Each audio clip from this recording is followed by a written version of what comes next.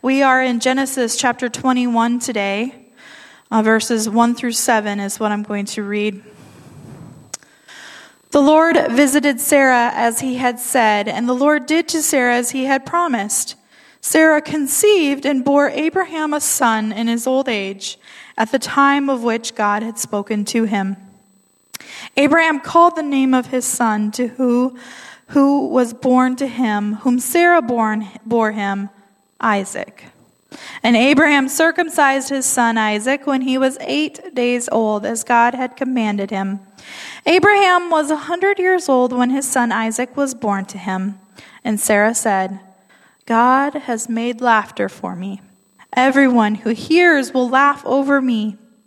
And she said, who would have said to Abraham that Sarah would nurse children? Yet I have borne him a son in his old age.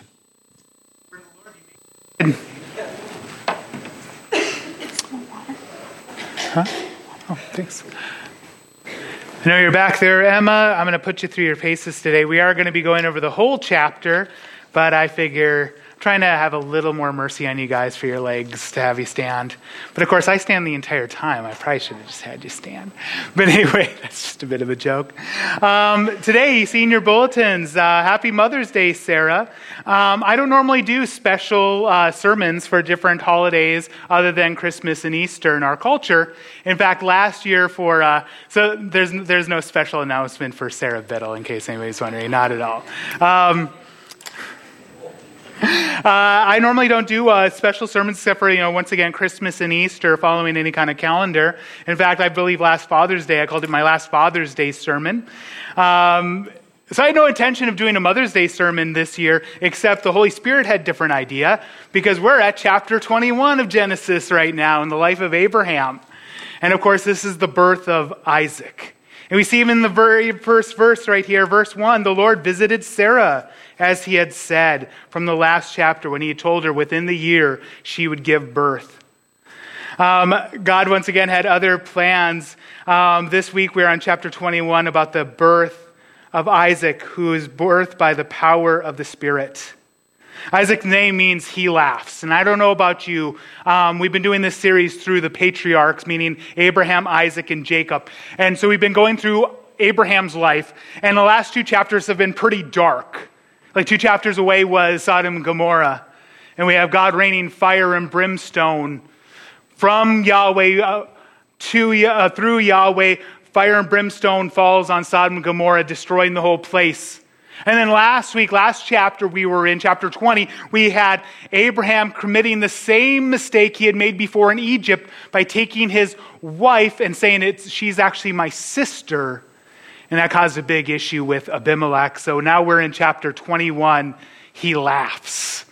He laughs. Isaac means he laughs. And I'm ready to laugh. Happy Mother's Day, Sarah. His name means he laughs. We're ready for something brighter right here. And God is deserving. This is one thing in this chapter right here, so I didn't read the rest of the chapter here. We have laughter. We also have weeping. Whether we are laughing or whether we are crying, God is deserving of worship. God is deserving of our worship despite blessing or the consequences of our own actions, because he is our hope and source of every good thing. If there's one thing, I think a main idea from this chapter or from Abraham's life is that Abraham had this living hope in his faith. Sometimes we see faith as like, I agree to these sets of beliefs, but our faith is so much more than that. It's a relationship with a living hope. And hope is a powerful thing.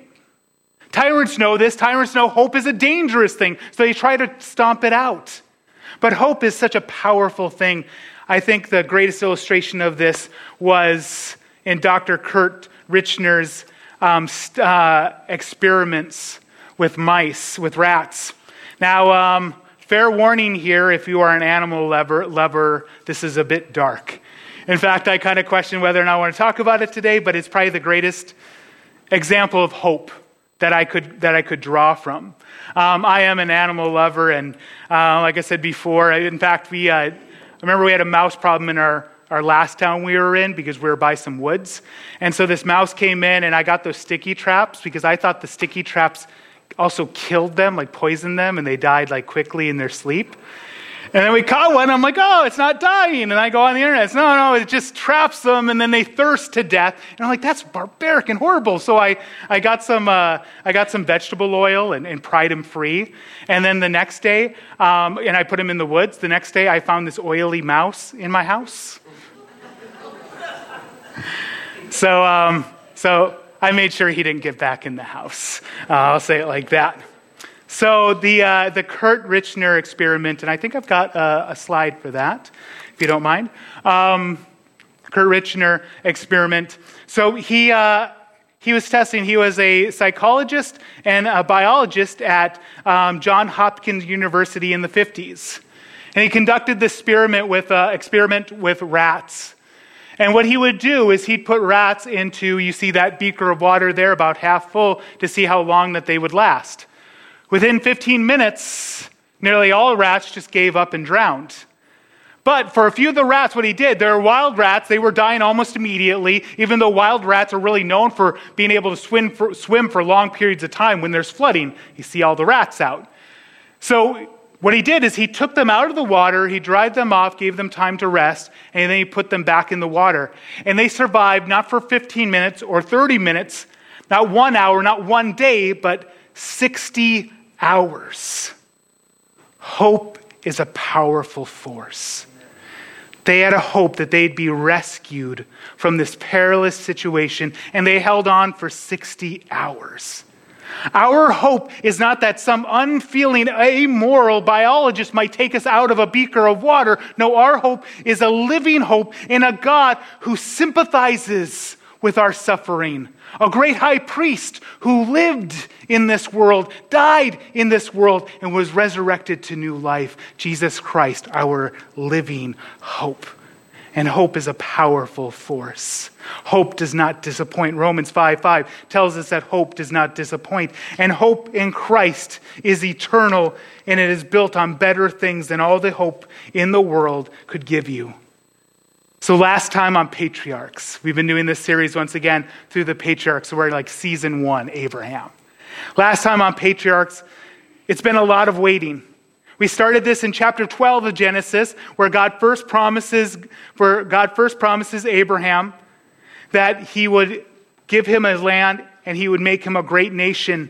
In chapter 17:21, God specifically tells him it will be his actual wife Sarah, because they had compromised with Hagar in trying to do this plan, trying to somehow force God's hand.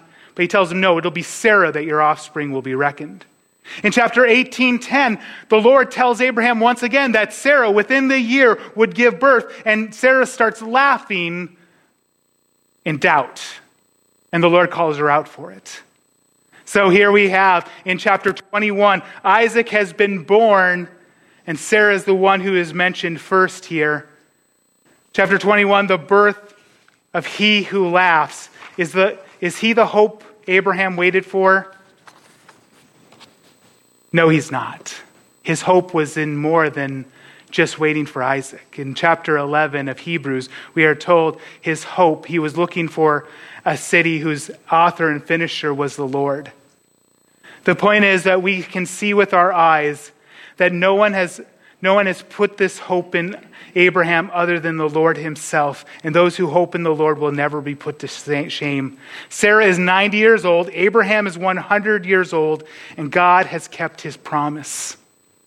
If Isaac is Abraham's hope, then when God tells him to take his son up to the hill and sacrifice him, of course, if that's his hope, if that's what he's hoping for, he tells God, take a hike, I have what I want. This is what we see in so many people's lives, is that once they get what they want, they quickly abandon their morals, they quickly abandon the Lord. Those of you who are a bit younger, you probably know who Mr. Beast is. Mr. Beast, early on in his YouTube career, talked all about his relationship with Christ. Now when he's asked about it, oh no, I don't believe in any of that. I'm an agnostic or an atheist.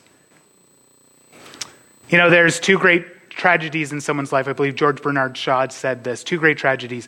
One is to lose what your heart's desire, and the other is to get it. Our hope is beyond circumstance. Our hope is beyond what is going on. If his hope was in Isaac and Isaac alone, then when the idea of losing Isaac, he would abandon his faith as well. But no, his faith was in greater things.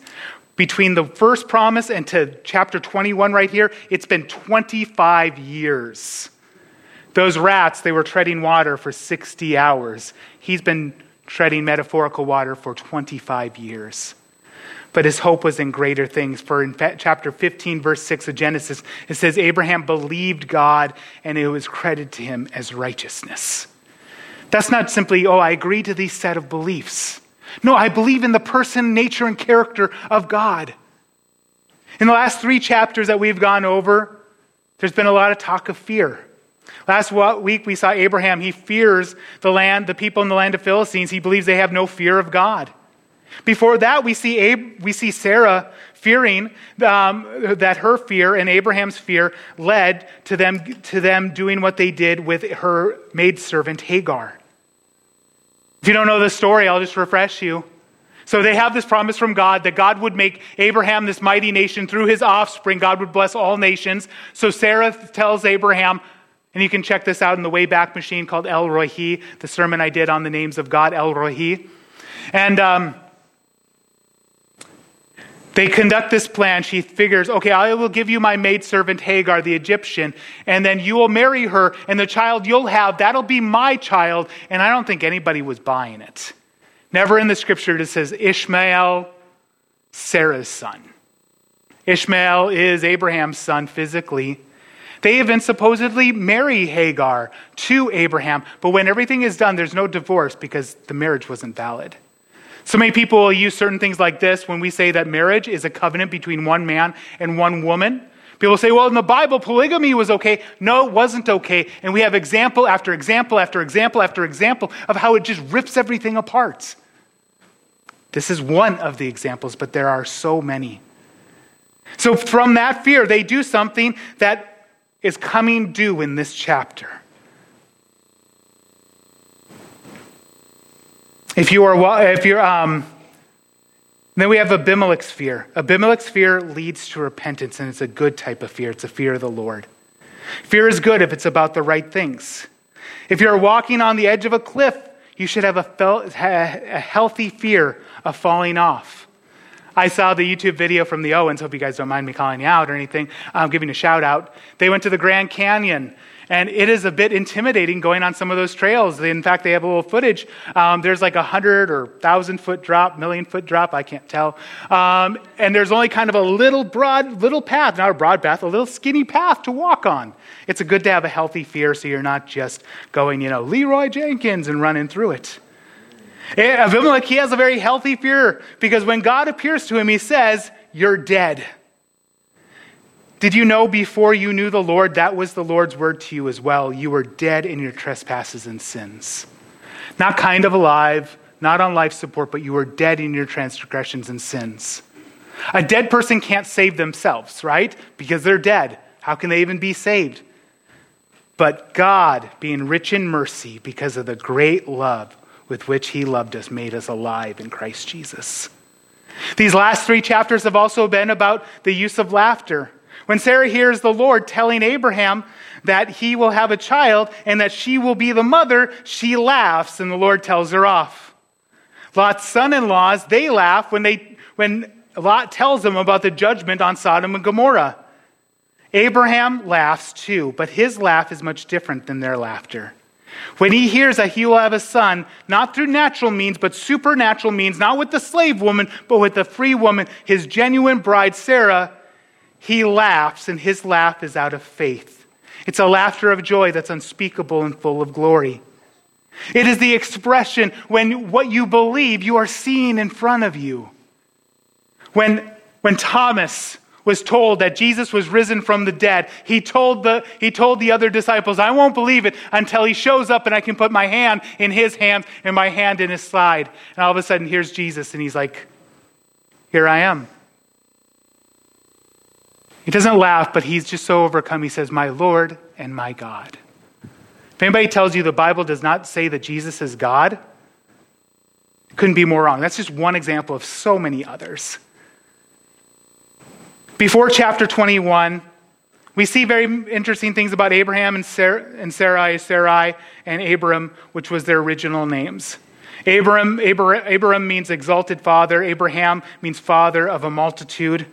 And before he actually has this son in chapter 21, he has been a spiritual father as well.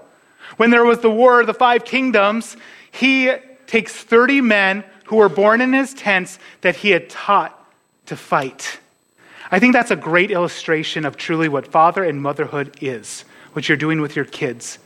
You're teaching them to be prepared for war because they are going out into a world that is not friendly. And it's a very sad thing, right? We see this all the time. People who are just unprepared for the world that they're flung into. And we get so upset. We're like, oh, they're lazy and stuff. But nobody taught them to fight and they're in the middle of a war. Can you imagine right now what you're doing? Some of you went to the military. Let's say those of you who've never been in the military, all of a sudden you're plopped down in the middle of a battle. Nobody even taught you how to load the weapon. And now you're supposed to fight a war. Abraham was being a spiritual father to the men in his camp before he was a physical father to Ishmael or Abram. Raising children is the most important job in the natural. It's the most important job in the natural. Mothers and fathers, you have the most important job in our society, bringing up the next generation. It's something that our society's forgotten about, unfortunately. MTV rolled around and the founder of MTV said that he wanted to own a generation. And it was through the course of many years that we found out why the Bible said that when John the Baptist came, he would turn the hearts of the fathers towards the sons.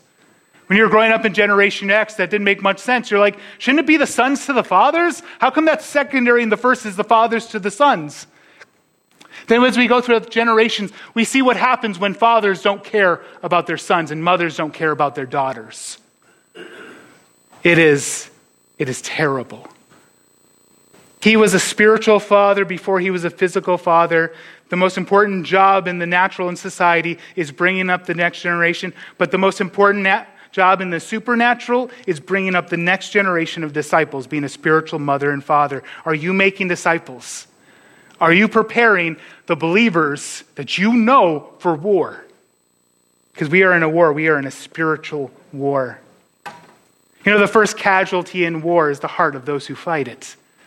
Are you preparing your sons and daughters? Oh, that was good. You guys see that?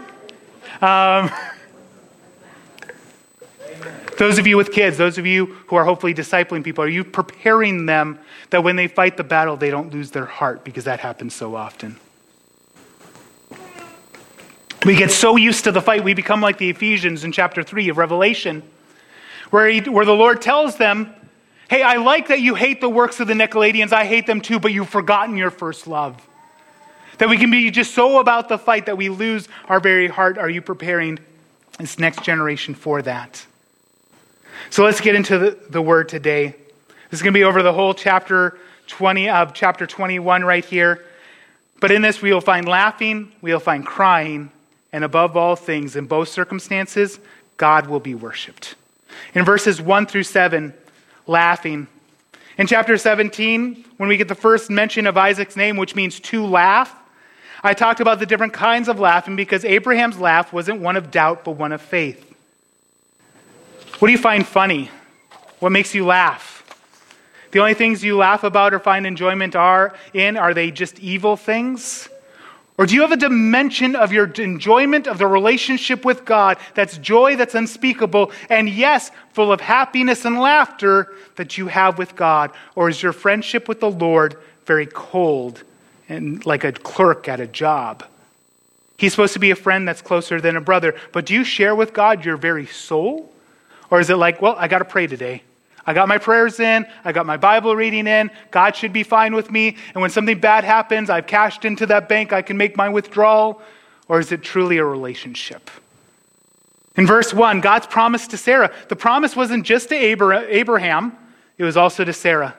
Verse 1, we are reminded that the promise wasn't only to Abraham, but to Sarah as well. Not just to them, but to Isaac and Rebekah, to Jacob and his wives, and to all who would believe on the name of the Lord.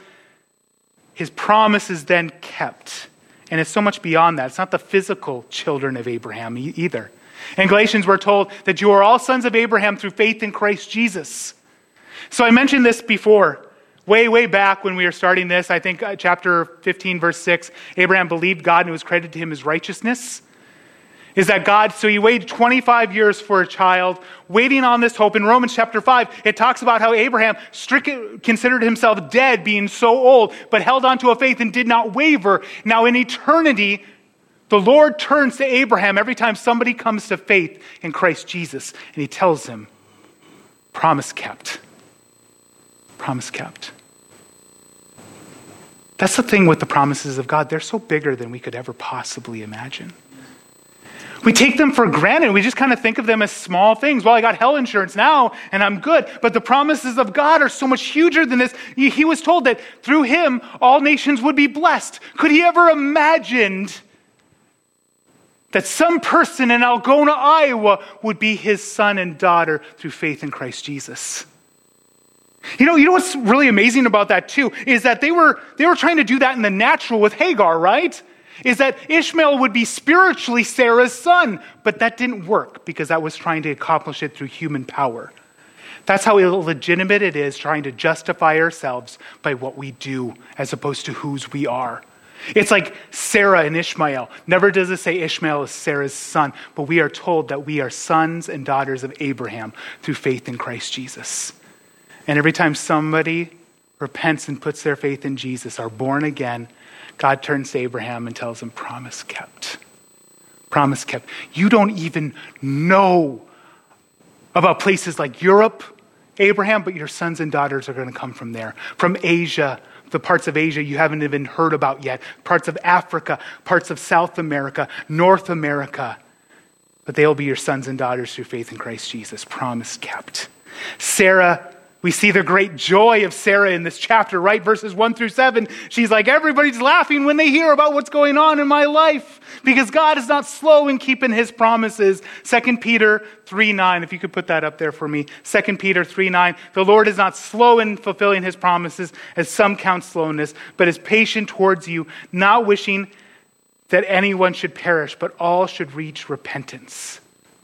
I've often wondered, why did Abraham have to wait 25 years till he was 100 years old to have Isaac? One of the reasons I think, and I think there's probably many other reasons they are in the heart of God and we can ask him one day, but here's one. If Isaac is born before chapter 15, verse 6, Isaac becomes Abraham's God. And the blessing becomes a curse.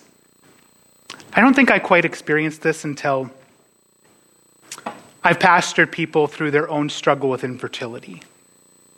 And I know people that they struggled, they wept, they finally got a child. And their relationship with God went to garbage because they got what they really want, but once they got what they wanted, they didn't want what they had. And now they have this resentment for this child, and it's just so heartbreaking because their child became their God. And you see this still with many families. The parent who's the helicopter parent, the kid can't do anything right. Kid can't do anything right because they're your God. And they were supposed to fulfill all the brokenness inside of you. How come they're not doing that? Or it's the person, the kid can't do anything wrong because their kid is their God in their life. And so when the teacher tells them, yeah, little Jimmy keeps biting other kids, they're like, not my little Jimmy. He's perfect. He's my child of promise. Before chapter 15, verse 6, Abraham's not ready to have Isaac just yet. He's able to love Isaac better because he loves the Lord more. You will love your kids better if you love the Lord more. Isaac's name, in verse 3, God told Abram, he told Sarah to name him Isaac, which means he laughs. This is a time of great joy. In verse 4, we kind of have some foreshadowing here of what's about to happen in the rest of the chapter. And Abraham circumcised his son Isaac when he was 8 days old, as God had commanded him. Why is that? How is that foreshadowing what's about to happen? It's what circumcision is. It's a cutting away of the flesh. I mentioned that it's not just the physical, but the spiritual. Moses in Deuteronomy told him, you do not yet have uncircumcised ears and uncircumcised heart. You don't understand the law as you should. And we see in the New Testament that is what God was looking at, not a physical, but a spiritual. In the rest of this chapter, we are going to find the flesh, the flesh being cut away, being stripped away. It is unfortunately, there's going to be a lot of heartache once this comes due. In verse 5, 90 and 100, faith and hope. Here are these two carry us through the greatest of storms, faith and hope. Sarah is 90 and Abraham is 100, and God gives them a child. In Romans chapter 5, verses 3 through 5, not only so, but also we also glory in our own sufferings, because we know that suffering produces perseverance, perseverance character, and character hope. And hope does not put us to shame, because God's love has been poured out into our hearts through the Holy Spirit who has been given to us. That puts things into perspective, right? We sometimes see all trouble in our life. Why is God doing this to me? But God might actually be using it to make you into the warrior that he wants you to be. We glory in our sufferings. There's nothing that really truly can happen to us that will leave us in despair. And we might be crushed, but we might be pressed, but we're not crushed. Not only so, but we also glory in our sufferings, because we know that our suffering produces perseverance, perseverance character, and character hope. And hope does not put us to shame. I mentioned the quote before by George Bernard Shaw that there are two great tragedies in someone's life. This last week, I was listening to this interview of Mike Tyson. And the interviewers were asking him, they were saying, it's weird because when we see the footage of you going into prison and the video footage of you coming out of prison, you look better when you were coming out of prison after you spent a couple years in the clink. And he's like, they were the best years of my life. And they were like beside themselves. You were a multi-millionaire at the top of your game, and you're saying prison was the best. He's saying, because I didn't have peace. Unfortunately, Mike Tyson still doesn't have peace with the Lord. If he did, he could understand, oh, my word, what you're missing out, my friend. But yeah, that's the thing. He said that he thinks that when God wants to punish somebody, he just gives them everything they want. Their faith and hope had got them through the suffering, and it also gets them through the triumph to have the right kind of heart. In verse 6, we see another example of the glad laughter. There's another type of laughter where you are seeing the unbelievable. Thomas didn't laugh, but when Christ appeared to him and told him to touch his hands and his side, he proclaimed, my Lord and my God. In verse 7, once again, Sarah, she's thinking about how he is the God of the impossible. This is the amazing adventure we have in the Lord. He does the impossible. You know, one thing I love about our Wednesday nights, our Sunday mornings in the youth group and stuff like that is getting to hear bits of your testimonies, because I hear about the God of the impossible. I hear about things in your life that you were like, okay, we didn't think we could pay this month's rent, or we were thinking, oh, we didn't know, we were just kind of like jumping out of a plane without a parachute. And Alan, I hope you don't mind me sharing a little bit of your story. Alan shared this story this last Wednesday. I thought was just fantastic. He was talking about how he'd done a lot of things he shouldn't have done. And he was told by his lawyer, don't say any of those things when you go before the judge. We're going to try this one tactic, and hopefully maybe we can get it down to around 10 years in prison. And Alan he became a believer during that time. And the Lord was speaking to his heart. No, just be honest with everything. So he does. And it wasn't very long at all, Alan. It was maybe 1-2 years, right? If that. That's godly wisdom versus earthly wisdom too. That I have this trust in God. He is the God of the impossible. In verse 7, we rejoice with Sarah. And she said, who would have said to Abraham that Sarah would nurse children? Yet I have borne him a son in his old age. Is there pure humor in your life? Or have you allowed bitterness and cynicism to darken it, and the only thing you laugh at is evil? When was the last time in prayer you laughed? When thinking about the God of the impossible, this is the joy that comes from knowing and relationship, knowing that God is faithful. There's a documentary you're going to watch on this Wednesday for our midweek ministries called The Talieabo Story. Don't watch it beforehand. I want you to be as surprised as everyone else is when they watch it. It's about these missionaries going to a very remote place in Indonesia. That's where the Eckerts were at. To this tribe who had very little contact with the outside world called the Talieabo.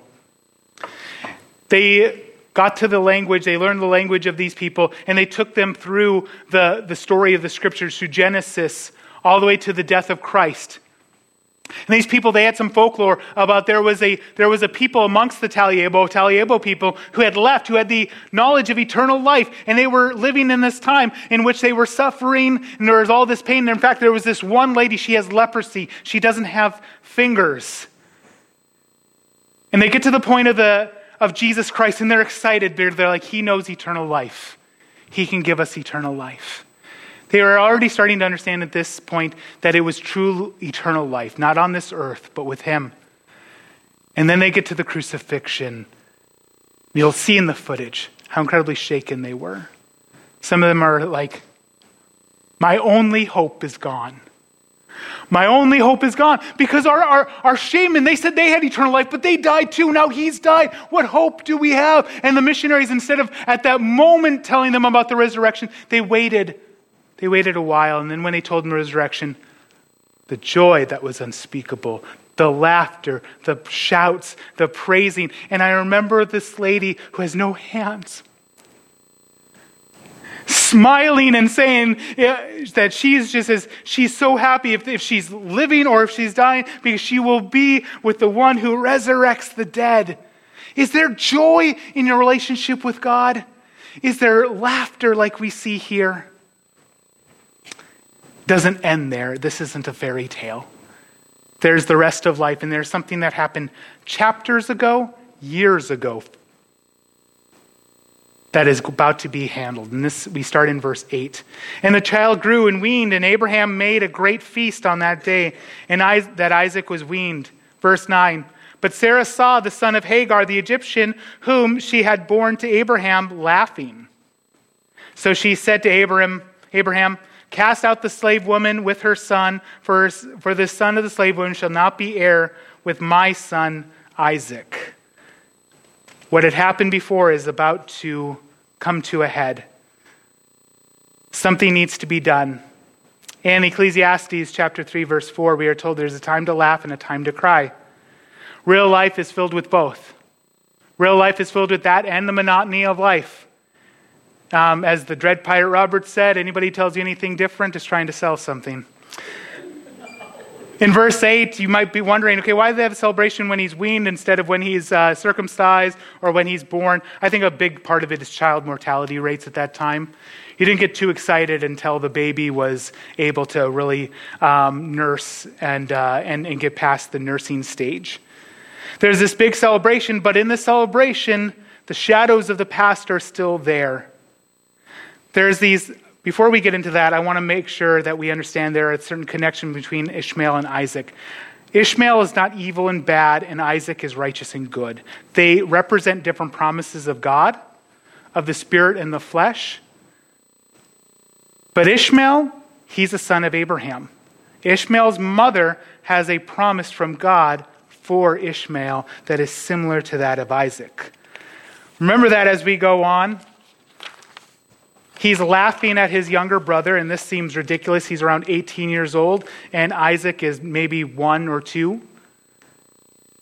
Sarah has a justified fear here, and the Lord bears that out as well.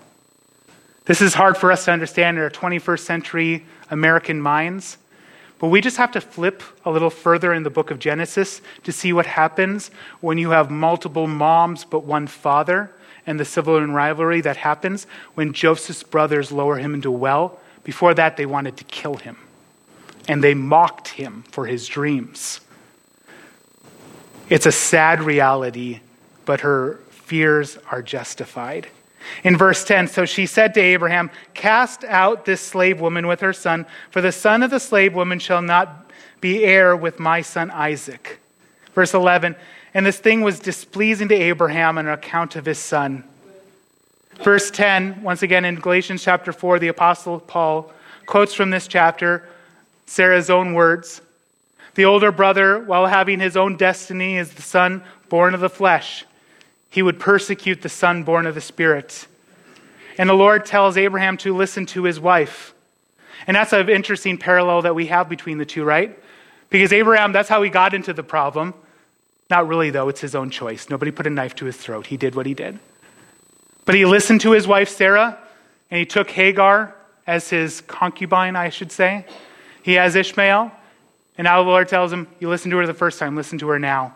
And it said it greatly displeased Abraham on account of his son. Yes, it did. I have to imagine this is like ripping out his heart. Because Ishmael is his son. And he doesn't want his son to go away.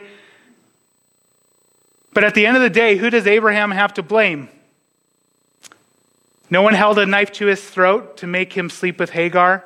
God didn't tell him to do this. When they had made this decision, Sarah's plan was to claim the boy as her own. Once again, I don't think anybody believed that. Just like when you convince yourself that the sin that you are sinning in is okay, you know in your heart of hearts it's already wrong. We tell ourselves, oh, it's just wise, it's prudent for me to do this on my taxes or on this form or on this thing or leading somebody to believe something that's wrong. We already know, though, it's wrong. Then we have the consequences of this, and you have to hand it to Abraham. He doesn't blame God for it. He follows God. I was told last week that you guys like memes, so post the one of the consequences of my own decisions.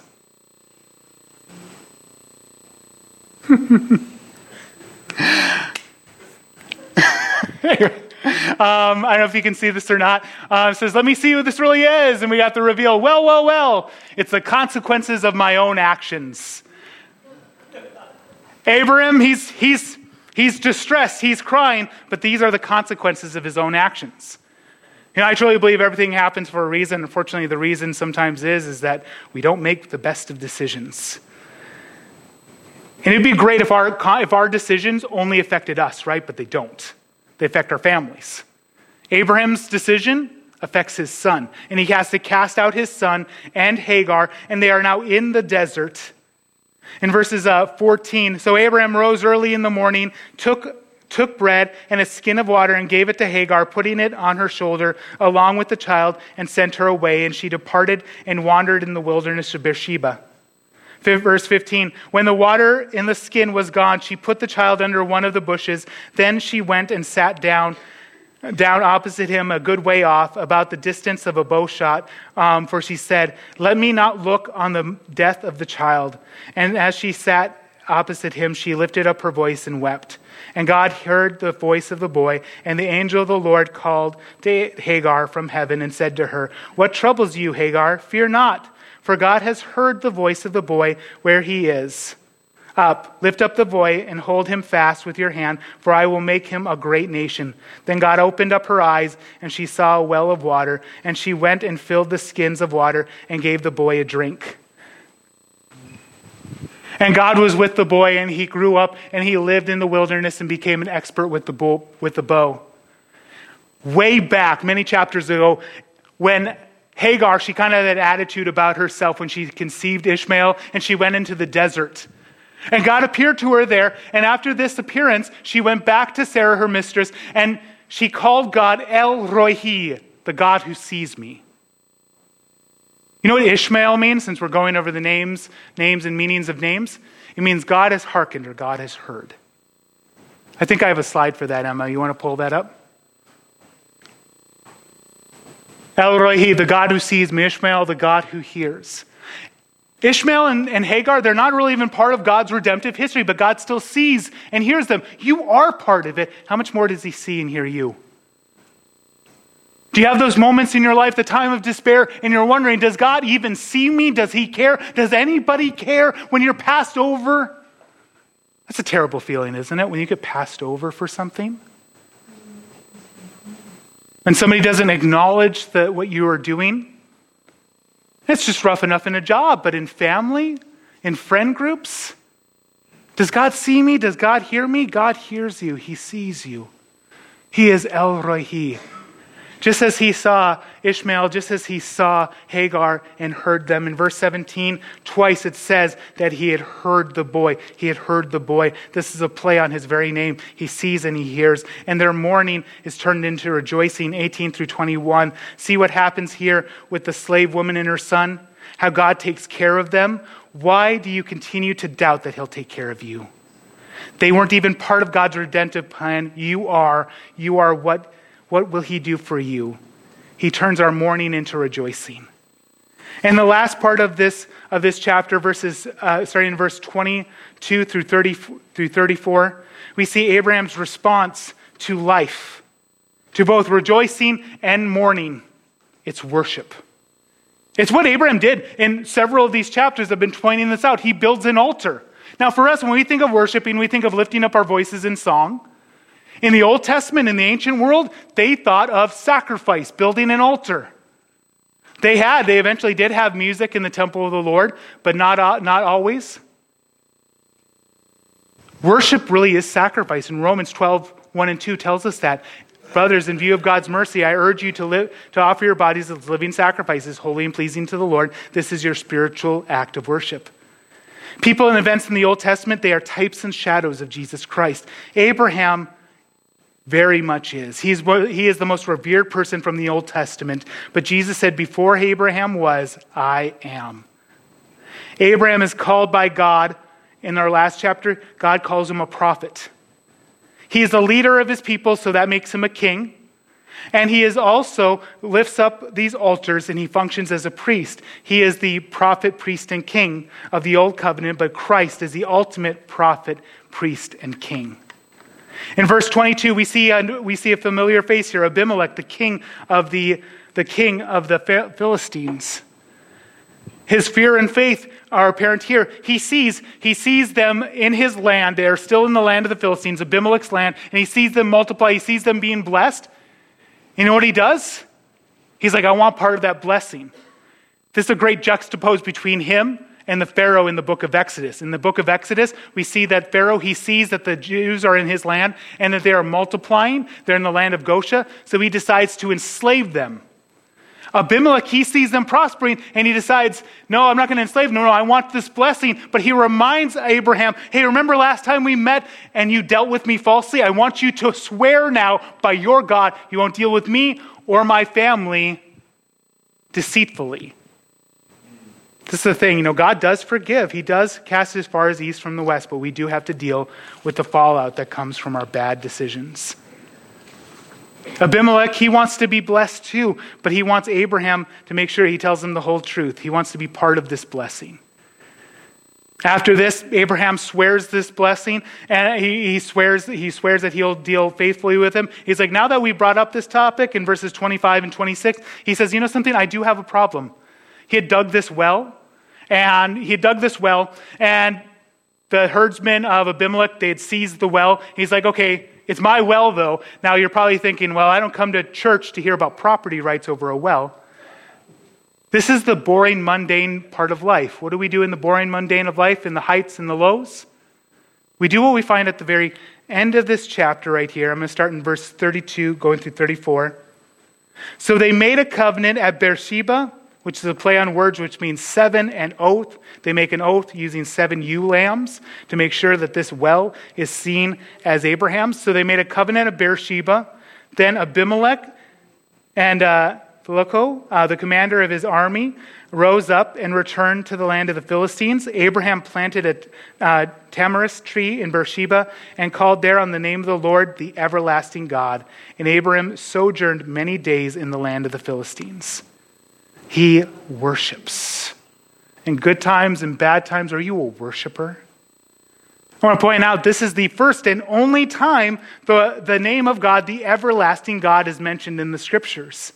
When I saw that, you probably did as well. You think it's a Aaron Schuss song. You are the everlasting God. Only once in the scripture. He is called the everlasting God. It is right here. Our worship transcends our temporal existence as we touch the everlasting God. It gives us perspective that we didn't have before. In times of sorrow, worship reminds us that we truly have joy that is unspeakable. When we envy the proud and the wicked, we see their end when we worship. And we realize that we have more than they. When we laugh and rejoice, it keeps us grounded in the promises of God. And at those times, if we truly are doing them as unto the Lord, they are eternal. We are not missing out on anything. We are not missing out on anything if we do so in worship. It's why David wrote in the Psalms that one thing he would ask of God, one thing he would seek is to dwell in the house of the Lord forever. Worship team, would you come up at this time? Are you a worshiper? I don't mean, do you sing songs on a Sunday morning? I don't mean, do you have worship music playing in your house? We can all go through the motions, right? We sing the songs, we don't think much of them, but does the worship affect your very soul? Do you do what Abraham did and build an altar during times of triumph and times of struggle and the monotony of life? Are you found on your knees? When Israel went into battle, do you know who came first? The worshipers. That's not how I would conduct a battle. I would not have the most defenseless people first. But they knew if they were going to win, it would be on their knees, not on their feet. So whether laughing or crying, praise the Lord. Whether laugh or crying, worship God. Be known as a worshiper. Be known as one who is constantly going to the throne of grace with confidence. Where's your relationship with Christ today? Is it a close personal relationship with Christ, or is it something that has grown cold? Do you know the Lord today? Are you confident if you died right now that you'd go to heaven? Beyond a shadow of a doubt, do you know that you'd go to heaven, or are you wondering, how would that judgment go? Do you fear? Perfect love drives out fear, for fear has to do with judgment. Worship brings us to that. And if you don't have a relationship with Christ, today, during this last song, this is the day to call upon the name of the Lord and you will be saved. Whether laughing or crying, praise the Lord. Relationship with Christ, how close is that? If it's grown cold, go back to the first things. That's what the Lord told the church in Ephesus. Go back to the things you did before. When you have that passion for God, when you're first saved and you're like, man, I just want everything of the Lord. We're going to be led in this last song by our worship team here. And during this last song, this is our time to reflect on the message, to reflect on God's word. To ask ourselves, am I a worshiper? Is my first gut reaction in times of tragedy or in times of triumph, in times of joy and laughter, to worship God? Or is it the last thing? This is our time to ask the Holy Spirit to search us, to see if there's anything in us that needs to be brought to the Lord. And maybe in that you find out, no, I don't know the Lord, and I need to call upon the name of the Lord today.